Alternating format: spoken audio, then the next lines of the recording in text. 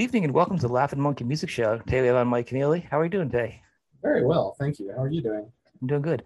Good. I want to introduce you to the people that don't know, and it's a shame if they don't. You are It's the not a guitar. shame. It's just the fact of life. I don't certainly don't. See, you can be modest and cool about it, but this is a music show, and I'm a music geek. Okay.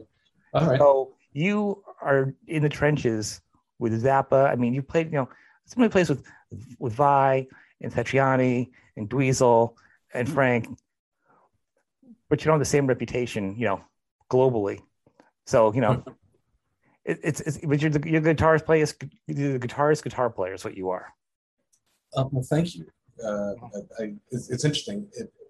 I usually don't. The only reason why I'm like take a moment to process that is because I know most people think of me as a guitar player, and and I don't ascribe a value judgment to this at all. But in my head, I think of myself as just a guy who makes music.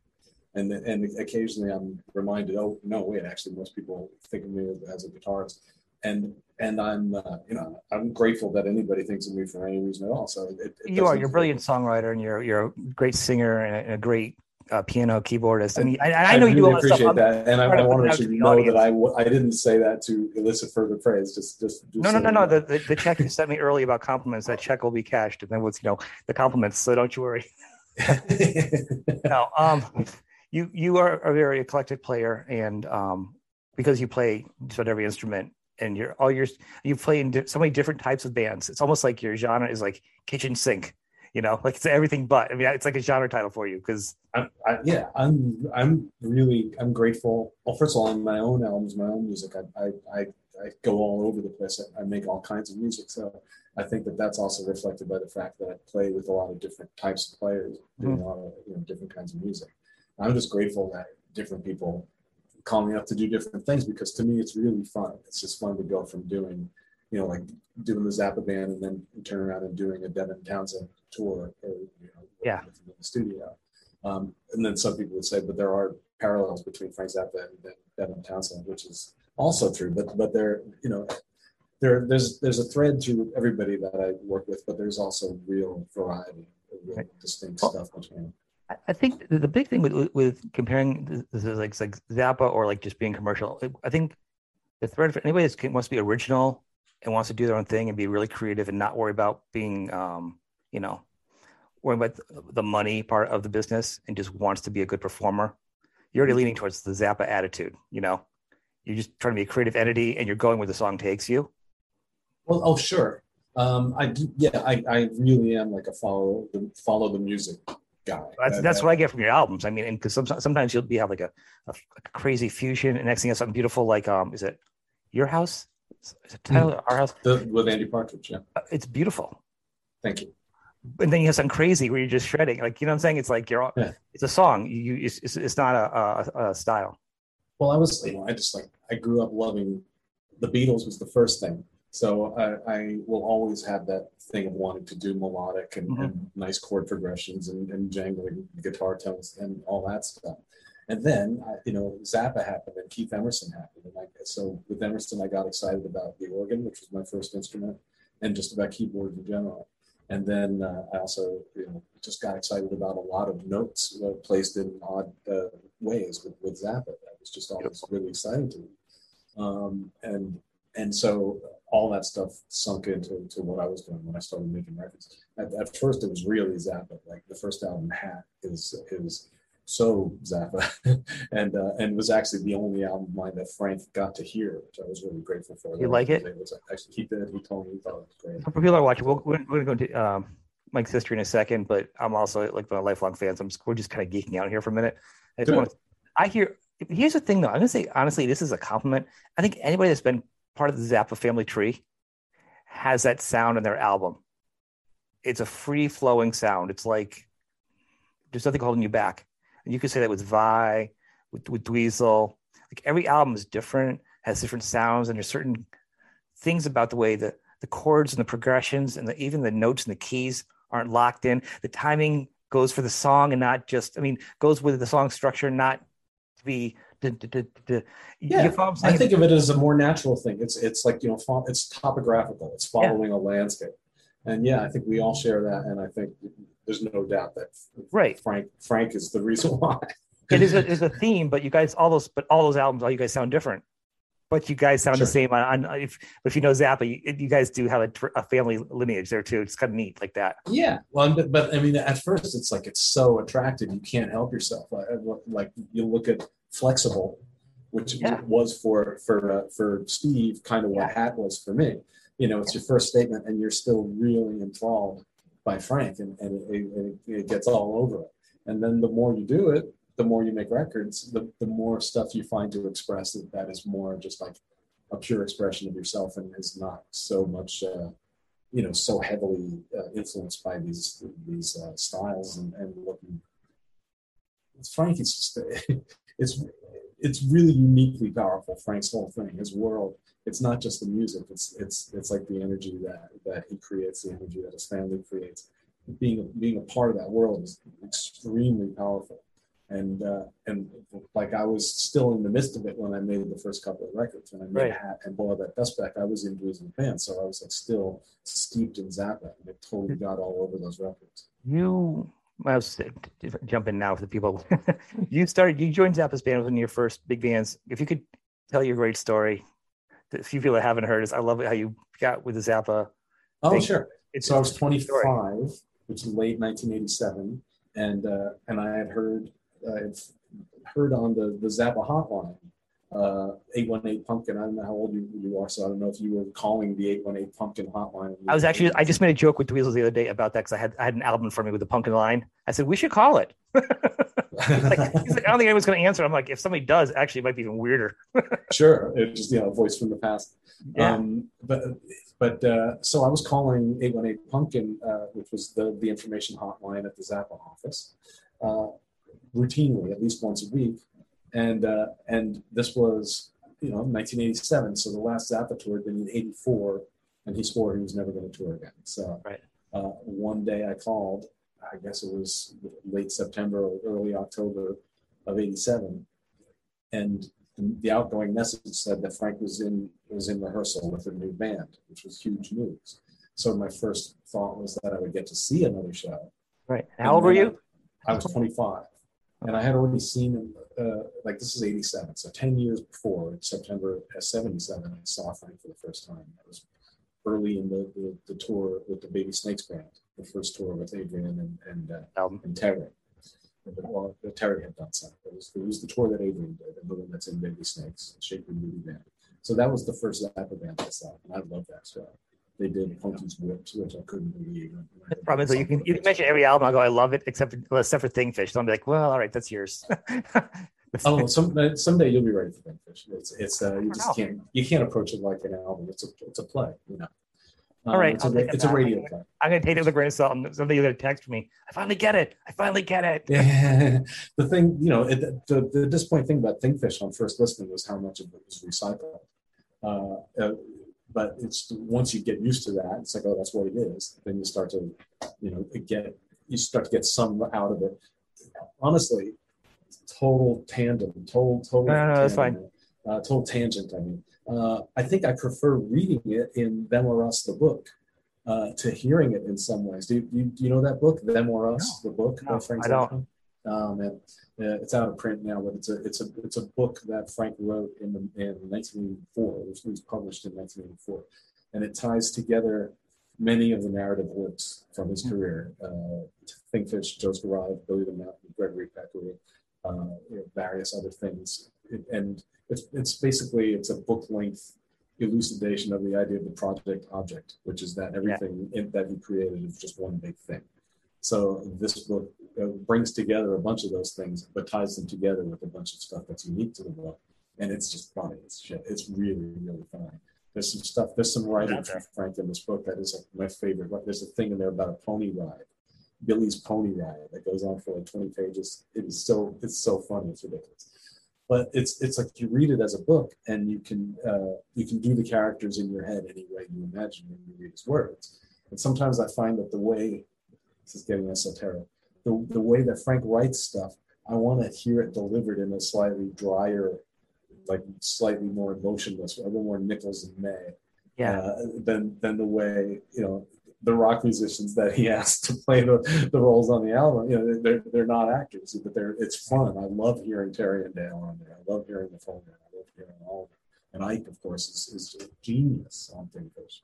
Ike is incredible on Finfish. So if you look at them as like performances, acting performances from people that you love, because I love all those people. And then, any Frank thing is, a lot of people have difficulty relating to synclavier stuff because it's not musicians playing music humanly.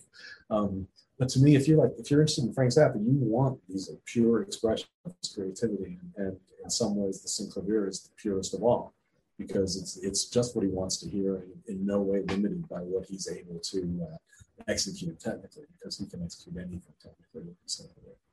So what were we talking about? Because we were talking about the new Bill DeVoe album. No, we were talking about me getting in the band. So were you as eclectic because you were a fan, and when you made the call, clearly you had been playing your own Zappa and interpreting it and learning it, and so that had been kind of your style, really. That he was like it's what I was doing for fun a lot of the time. I was excited about teaching myself that stuff. I didn't have any of it on paper, except for a couple of tantalizing snippets in Uncle Meat. There were little manuscripts of King Kong and Uncle Meat, and in the 200 Motels book that there was like you could barely read it. My tabs, it's a huge score. Tabs were horrible back then too. They were never right. Well, except that it was in his own. It is? Okay. Yeah.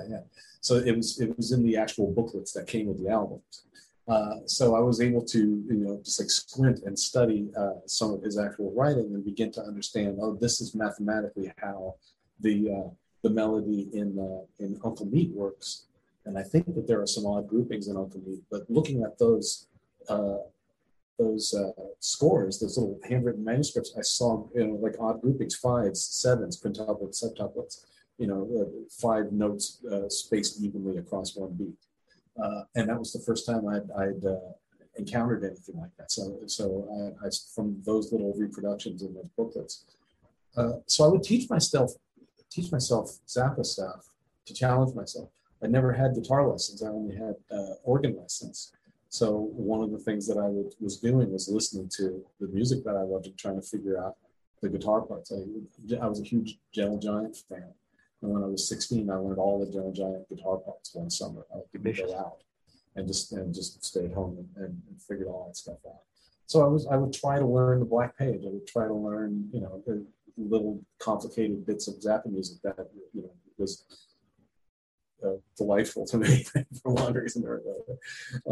So by the time, I found out, okay, Frank is in rehearsal with a new band, and I quickly just graduated from, boy, I can't wait to see the show, and to, man, this is probably my last shot at getting in the band. So, because I used to dream about playing with Frank. And another aspect of the story is that a couple of years before, in 1985, Frank was at the office taking phone calls from people. They said on 8 Pumpkin, if you call the Zappa office between blah and blah on this day, Frank will be here in the office taking calls. So I was like, I finally got through 2 minutes after the supposed end of the window, but I refused to stop calling. And so finally somebody picked up and they said, okay, Frank will take one more call. So I was the last call that he took.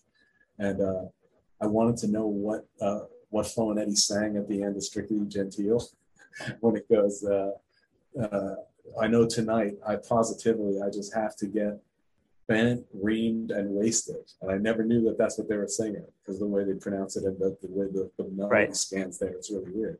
Bent, reamed, and wasted. Sped is a weird resolution song. So I never knew what that was. Anyway, I got him to answer that question, and then I told him that it was my dream to play with him. And he said, well, I'm never going on the road again, so keep dreaming. That's literally what he said. So 2 years ago, I find that he's in rehearsal with a new band, and I'm like, how dare you tell me that you're never going on the road again, and now you've got a band together. So I called up the office and I said, I don't know if Frank's looking for anybody, but I play guitar, keyboard, and I sing, and I've taught myself a bunch of Frank stuff. I know all of this music. by saying I know all of his music, I just meant that I was familiar with all of it. But I also said that I had taught myself a lot of it. Yeah, and that I've, some people have said to me, is it true that you could play every single Frank Zappa song? And I never presented myself that way. All I said was is that I can play a lot of it. All of it is up here because I've spent so many hours listening to all the records. And I knew I had an ability to, like, if somebody mentioned a song to me, I could like hear it in my head and kind of figure it out. And noodle it out. Yeah. So that's what I thought I could offer from it. And Gerald Fialka is the guy who took the call, and I owe him a lot because he thought he perceived enough sincerity in what I was saying to pass it on to Frank. And then, but the next day or a couple of days later, I got a call, from a woman saying, "Will you hold for Frank Zappa?" And I said, "Yep," And then Frank got on the phone and he said, "I hear you know all of my music." And I said, "Oh, I'm familiar with it all, yeah." And he goes, "You know how many songs that is?" I go, "Yeah, they're all in the next room." And he goes, "And you can play it?" And I was like, "Yeah, I've taught myself to play a bunch of it." And he goes, "I don't believe you." He says, "Get your ass up here and prove it." So my brother drove me from San Diego to Los Angeles while I sat in the back of the car playing every Frank Zappa song. Oh, you must have been nervous as anything, huh? I was panicked. I was literally having, I was shaking and stuff. And my brother pulled off the road and turned around and looked at me and said, "You will never be more ready than you are right this second." Very cool. Yeah, it was really great. And I calmed instantly. It was actually one of the wisest things anyone has said to me. I think the last thing he ever said was wise to me. Yeah. What's that? I see. That's why you like that was the last thing he said. You just need one good wise thing told to you, and that's it. So he did put my mind at ease, and we got to this huge rehearsal space, which was formerly Francis Coppola's Zoetrope Studios, which is where Frank was rehearsing. And it was enormous. It's this huge cavernous space. And I was practicing guitar in the back of the car the whole time. So I walked in with the guitar in my hand, like I just came in off the road barefoot or something. And he sees me from like across a football field in this huge studio and goes, "Hey, nice case." and then he had me plug into Ike Willis's amplifier, and a Synclavier was playing the Black Page, so I got plugged in and started playing along with the Black Page, so I could demonstrate to him that I knew things. And he had told me on the phone to learn What's New in Baltimore and Sinister Footwear too. And Sinister Footwear I have learned because I don't know if you ever heard, but it came out a couple of years ago in one of the box sets, Halloween '81, the live at the Palladium in New York on Halloween 1981. It was aired on MTV and simulcast on FM radio. Yep. And I recorded it off the radio, and I had this cassette that I would listen to, and a piece that I didn't know yet was called Sinister Footwear. I called it Wild Love Deluxe because one of the phrases is also in Wild Love. There's a bit that goes, which is a cool little thing. And I noticed when it came up in this thing, so on my cassette box, I put Wild Love Deluxe or Wild Love 2. No, not Wild Love. Sorry. It is Wild Love. I might have just called it Wild Love 2. Anyway, I had taught myself Sinister Footwear too, even though I didn't know that's what I was doing because I didn't know what it was called. But What's New in Baltimore, I had never played. So he told me on the phone to learn it. I learned it that night as best I could. And then the next day I drove it to Hawaii. And I played those two songs for him. And then he just started naming songs to test whether I really could play anything he could name. And if I didn't know it right away, I'd say, "Give me a minute." And I'd just like step back a little bit and listen to it in my head and figure it out. So he was starting to get an idea right away of how he could use this resource. Yes, because you were a tool. That's musician. All musicians were paintbrushes for him. So it turned into a thing that he actually was able to use, like in rehearsals on the road. One day it was, hey, I would really like to play Who Needs the Peace Corps. I haven't played that since like 1969. And then he would turn around and just look at me and wait for me to start playing the song. And then we would piece together an arrangement for the 12-piece band from my recollection of the song. And from that, we would be able to build a form part and all that stuff. So he called me Evelyn Wood, which is like this reading comprehension, speed reading thing. Yeah. But speaking about reading, my reading itself was poor. I was never trained as a music reader, apart from I was in my organ lessons, but I was really just playing pop standards from the 40s, which has a lot of intricate voicing and stuff. And I think a lot of my taste for dense chord voicings comes from the 40s standards that I grew up. But I never really had to play technically very challenging things, and certainly not odd groupings, like figuring out how to execute a quintuplet and stuff like that. So I learned that stuff by ear rather than by eye. I wasn't studying the charts. So he put a chart for the song Yo Cats in front of me, which was just, it's a jazz parody, and every chord in it is like some insanely altered jazz chord with like 6 to 7 characters in its chord name. And I'm squinting trying to play the first bar, and he just like snatches the chart away from me before I even get to the end of bar 1. And he goes, well, that was a fail. And then he puts me down at a DX7, which is not the most responsive feeling keyboard, and puts the score to Strictly Gentile from 200 Motels, and asked me to play the piano part. And this is a song I knew and loved. And I thought, rather than let my poor reading capabilities hamper my performance, I'm just going to look at the chart and play it from memory. So I'm looking at it as though I'm reading, and I'm playing, to the best of my ability. I'm looking at the shapes to see if I'm basically going in the right direction. But all the actual notes and the voicings and stuff, I'm piecing together from my memory of the song coming up. And a couple of bars in, Frank's looking at the chart, he's looking at my hands, and he's like, it became like a comedy bit because he's like looking back and forth between the two. And then he goes, wait, are you playing that by ear, or are you actually reading that? And I said, well, I'm playing it by ear. And he smiled. He perceptibly smiled at that point. And then he goes, okay, well, this was a Saturday night, and the only people that were in the room were him and Bob Bryce, the symphoneer type. Bruce Fowler was there just when I arrived, but he took off. And my brother was there. So it was very few people in the room. And at the end of it, Frank shook my hand and said, all right, come back on Monday so the rest of the band can witness your particular splendor. Awesome. I thought that was very sweet of him to say.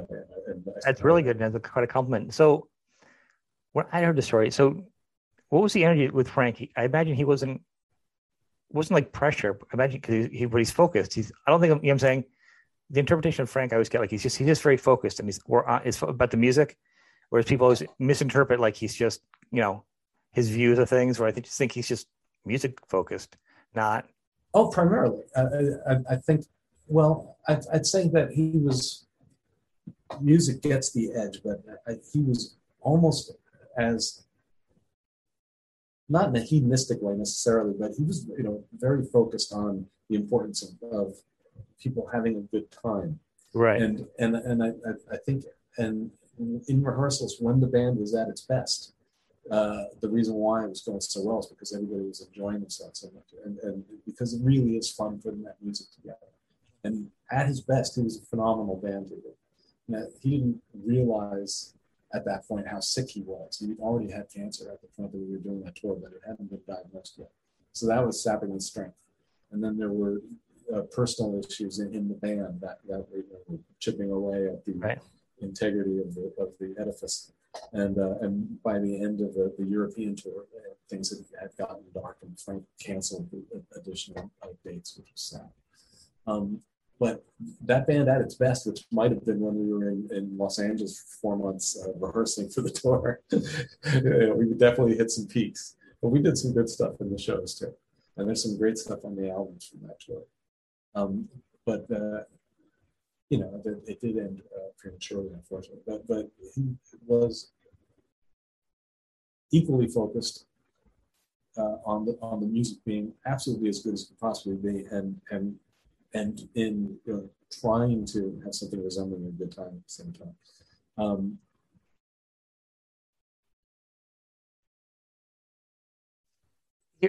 The thing I asked, the reason I ask you, because you always hear a lot about the Zappa auditions. There's a lot of musicians. I've heard so many stories of different someone coming in, they're trying this, or successful guitar players that tried, and Frank's like, nope, and it's inspired that guitarists to come back to be better. I mean, like well-known people, and just or people trying shenanigans just to get the reputation of trying to be in the band, or so it's always interesting to me, like you coming in, how he looked at you, because you kind of come in a little bit different, calling and probably a different person than the regular band people that are coming in, because. Well, he definitely saw me as more green. He knew that I was a puppy. That was the band parlance that they referred to, like a kind of naive new guy coming into the band.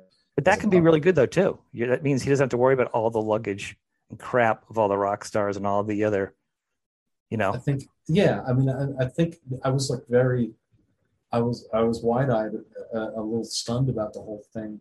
I was very eager to please him, and of course, that was good for him and his ability to get things done, because he knew that I wasn't bringing a bunch of issues that was going to get in the way of me really trying to make him happy. I wanted to make him happy all the time, and that served his interests, because all he cared about was getting good. Not all he cared about, but he wanted to get good performances of the music. The most important thing, really, honestly, on the road was the audience, making sure that the audience gets precisely what they came for. Because we had a serious conversation about that, where he said, I am your boss, but the audience is my boss," is what he said. It's like, ultimately, who we're serving is the audience. He said to me, "I'm your boss, but the audience is my boss." Ultimately, they're the ones that have been providing the capital and requesting a service. And it's Frank's job to provide that service, and it's our job to help him provide that service. And he really wanted to blow people's minds, because to him, that's what it said on the tin. That was his gig. His job was to blow people's mind. And because people had gone to Zappa shows in the past and gotten their minds blown, and now they wouldn't accept anything less. They've freaked me out, Frank. Freak me out, Frank. That's why people come. They really wanted to be blown away by Frank, or at least the hardcore people were, because they knew what he could do and knew what he was capable of. And he wanted to blow his mind every time out, to blow their mind every time out. So he was serious about the band being good. And that's why we rehearsed for 4 months prior to a 4-month tour. We rehearsed 8 hours a day for 5 days for 4 months. I don't think anybody practices more to prefer tour. There's no way, because he spent hundreds of thousands of dollars and lost, several $100,000 prior to getting any of the CDs out. So when Frank ended his thing, and you probably hopped to Dweezil's thing, right? From Frank to Dweezil, right? Not immediately, because Frank was effectively over in '88. I stayed working for the Zappas, doing lead sheets. And for their files, I was doing manuscripts of anytime Frank would put out an album, my brother and I would get on Finale and generate charts of that song. So I was doing that. Dweezil and Moon were doing a sitcom on CBS called Normal Life, and Scott Tunis and I were in, not the house band on the show, but the house band in the studio. You know how most sitcoms will have like a comedian who warms up the audience. Yep. Instead of a comedian, there was a warm-up band, which were us. So it was Scott Tunis and me and a great drummer named Chuck Dabo, and we would just, as a trio, play covers of classic rock songs from the 60s and 70s. We had a great time. So that was, in a very weird way, a Zappa project. And then in '91 is when I finally actually joined Dweezil's band, and I played with Dweezil and Albert from '91 to '96. And at that point, I was just going to focus on Beer for Dolphins, which was my band, because I'd only done. It's a great name for a band, by the way. Thank you. Because I'd done 3 records at that point, I think, counting this thing I did called The Mistakes with Henry Kaiser. It was 3 albums. And then, so I was going to just focus on my solo career, even though I didn't have any idea how that was going to work financially for me. But then Steve Vai got in touch, and it was Brian Beller, the bass player in my band, that was a little distressed by that because he quit Dweezil's band in order to play in my band.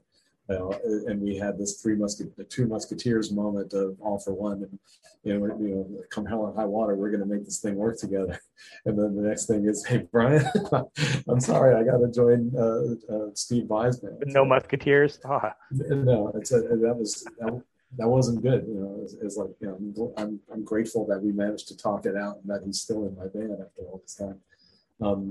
And it did ultimately work out in a kind of cool way because Beer for Dolphins with Brian on bass ended up opening several months of shows for Steve Vai in the U.S. and that was you did a double duty tour. Yeah, so I was doing double duty playing with both bands, like 3.5 hours a night total.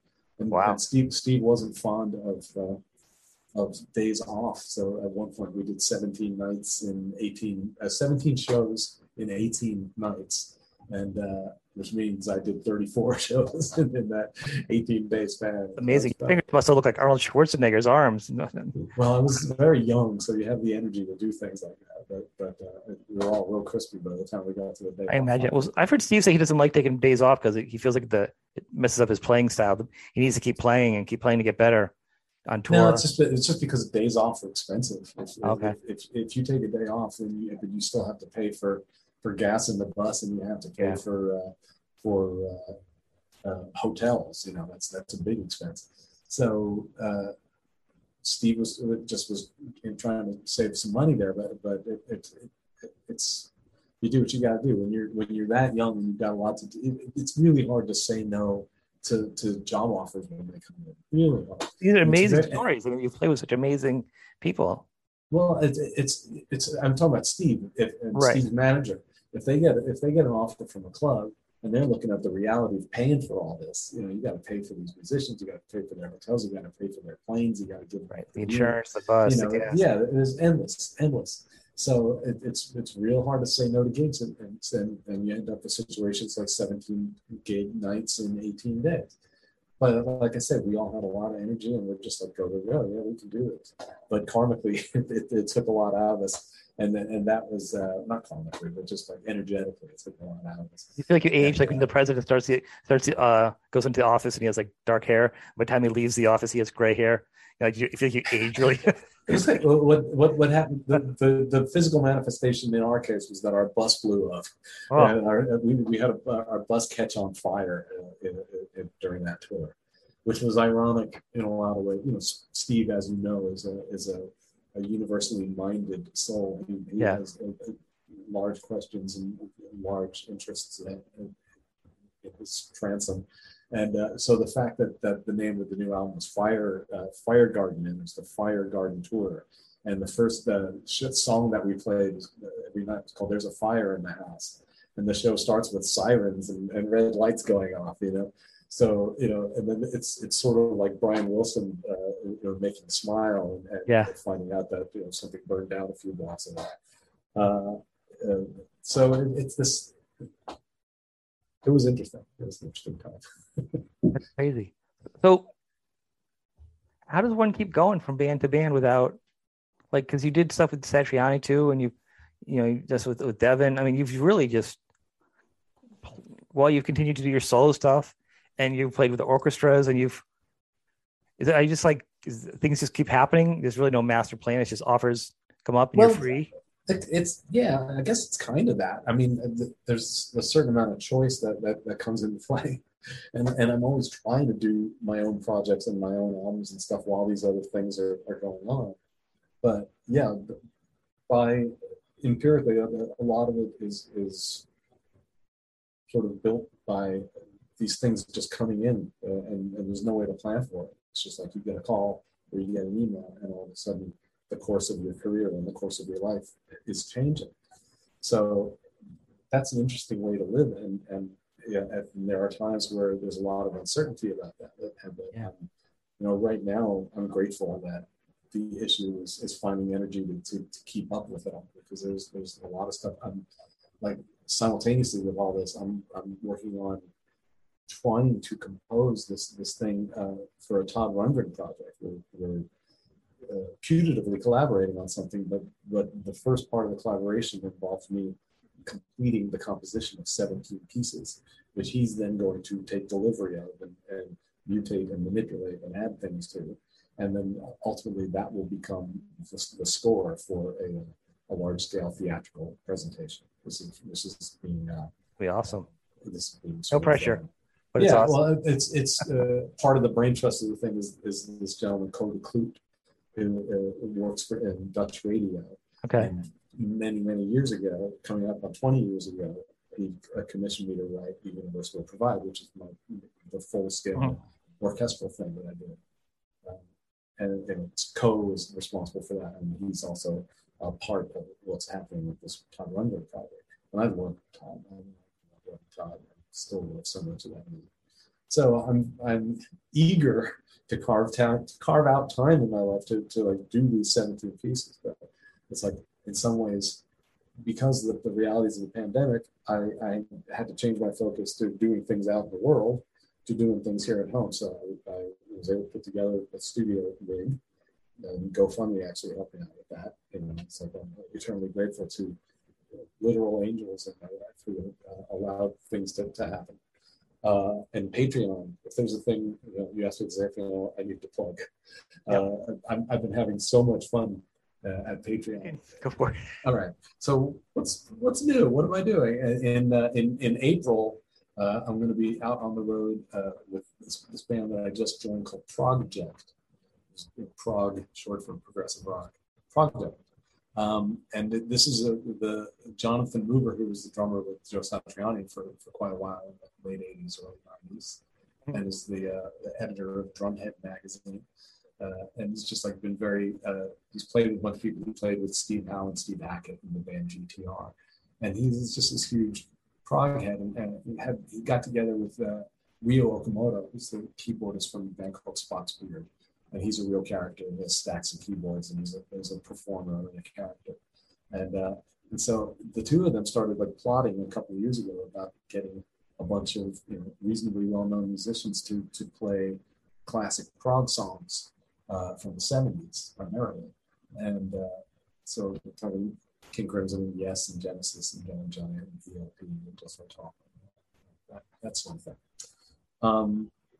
And they were talking about me on guitar. The vocalist is Michael Sadler, who sings with a band called Saga.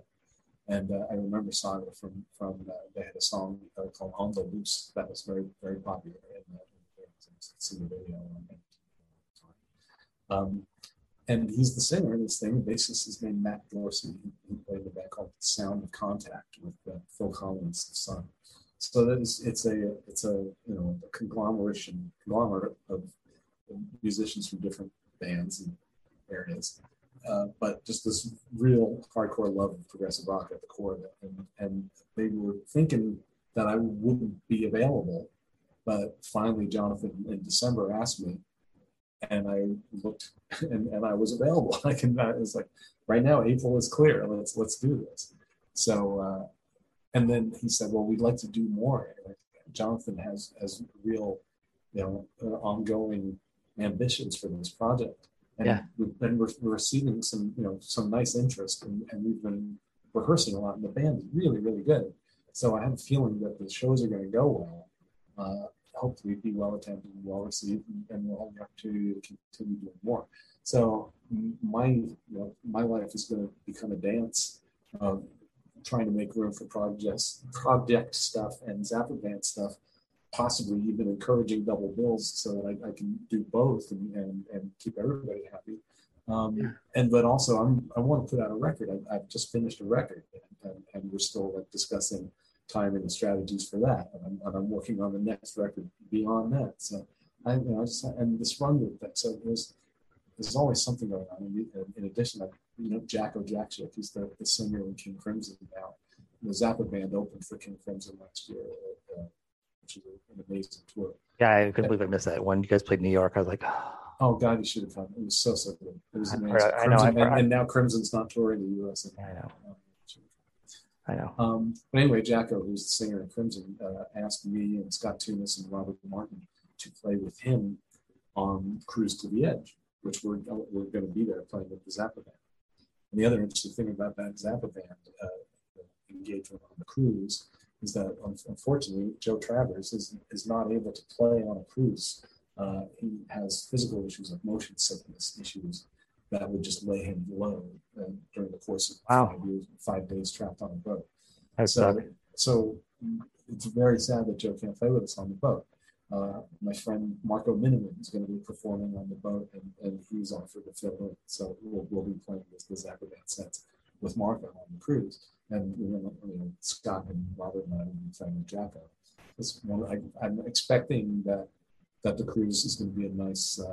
There will be people playing with different acts and guesting with each other and stuff like that. In some ways, I think it's quite unbelievable that a cruise is happening at all in the current environment, and I might be spending some time in my cabin, just in terms of protocols. That's the thing. I mean, I used to be afraid of not going out to get a cruise because of sinking boats and sharks. Now I'm more afraid of what's on the boat. The shark seems dangerous. Yeah, the shark now has a new a new variant. Yeah. Anyway, what are you gonna do? You gotta live, right? But it's all strange. We live in strange times. Right? It is. But so people can go to your Patreon. Yeah, it's just patreon.com/Mike Keneally. Go to your site. Keneally.com. Yeah, and all the links will be below. Are you on Facebook? Yeah, if you go to the link tree, it's all there. Yeah, you go to the link tree, go all the things, support him. He's got a lot going on. Thank you. This has been fun. Yeah, absolutely. We'll have to have you back when you find 10 seconds again. I know you're a busy man. I appreciate it. So I want to thank you for being on the show. It's very enjoyable, and I appreciate your interest, and it's nice to meet you. Nice to meet you.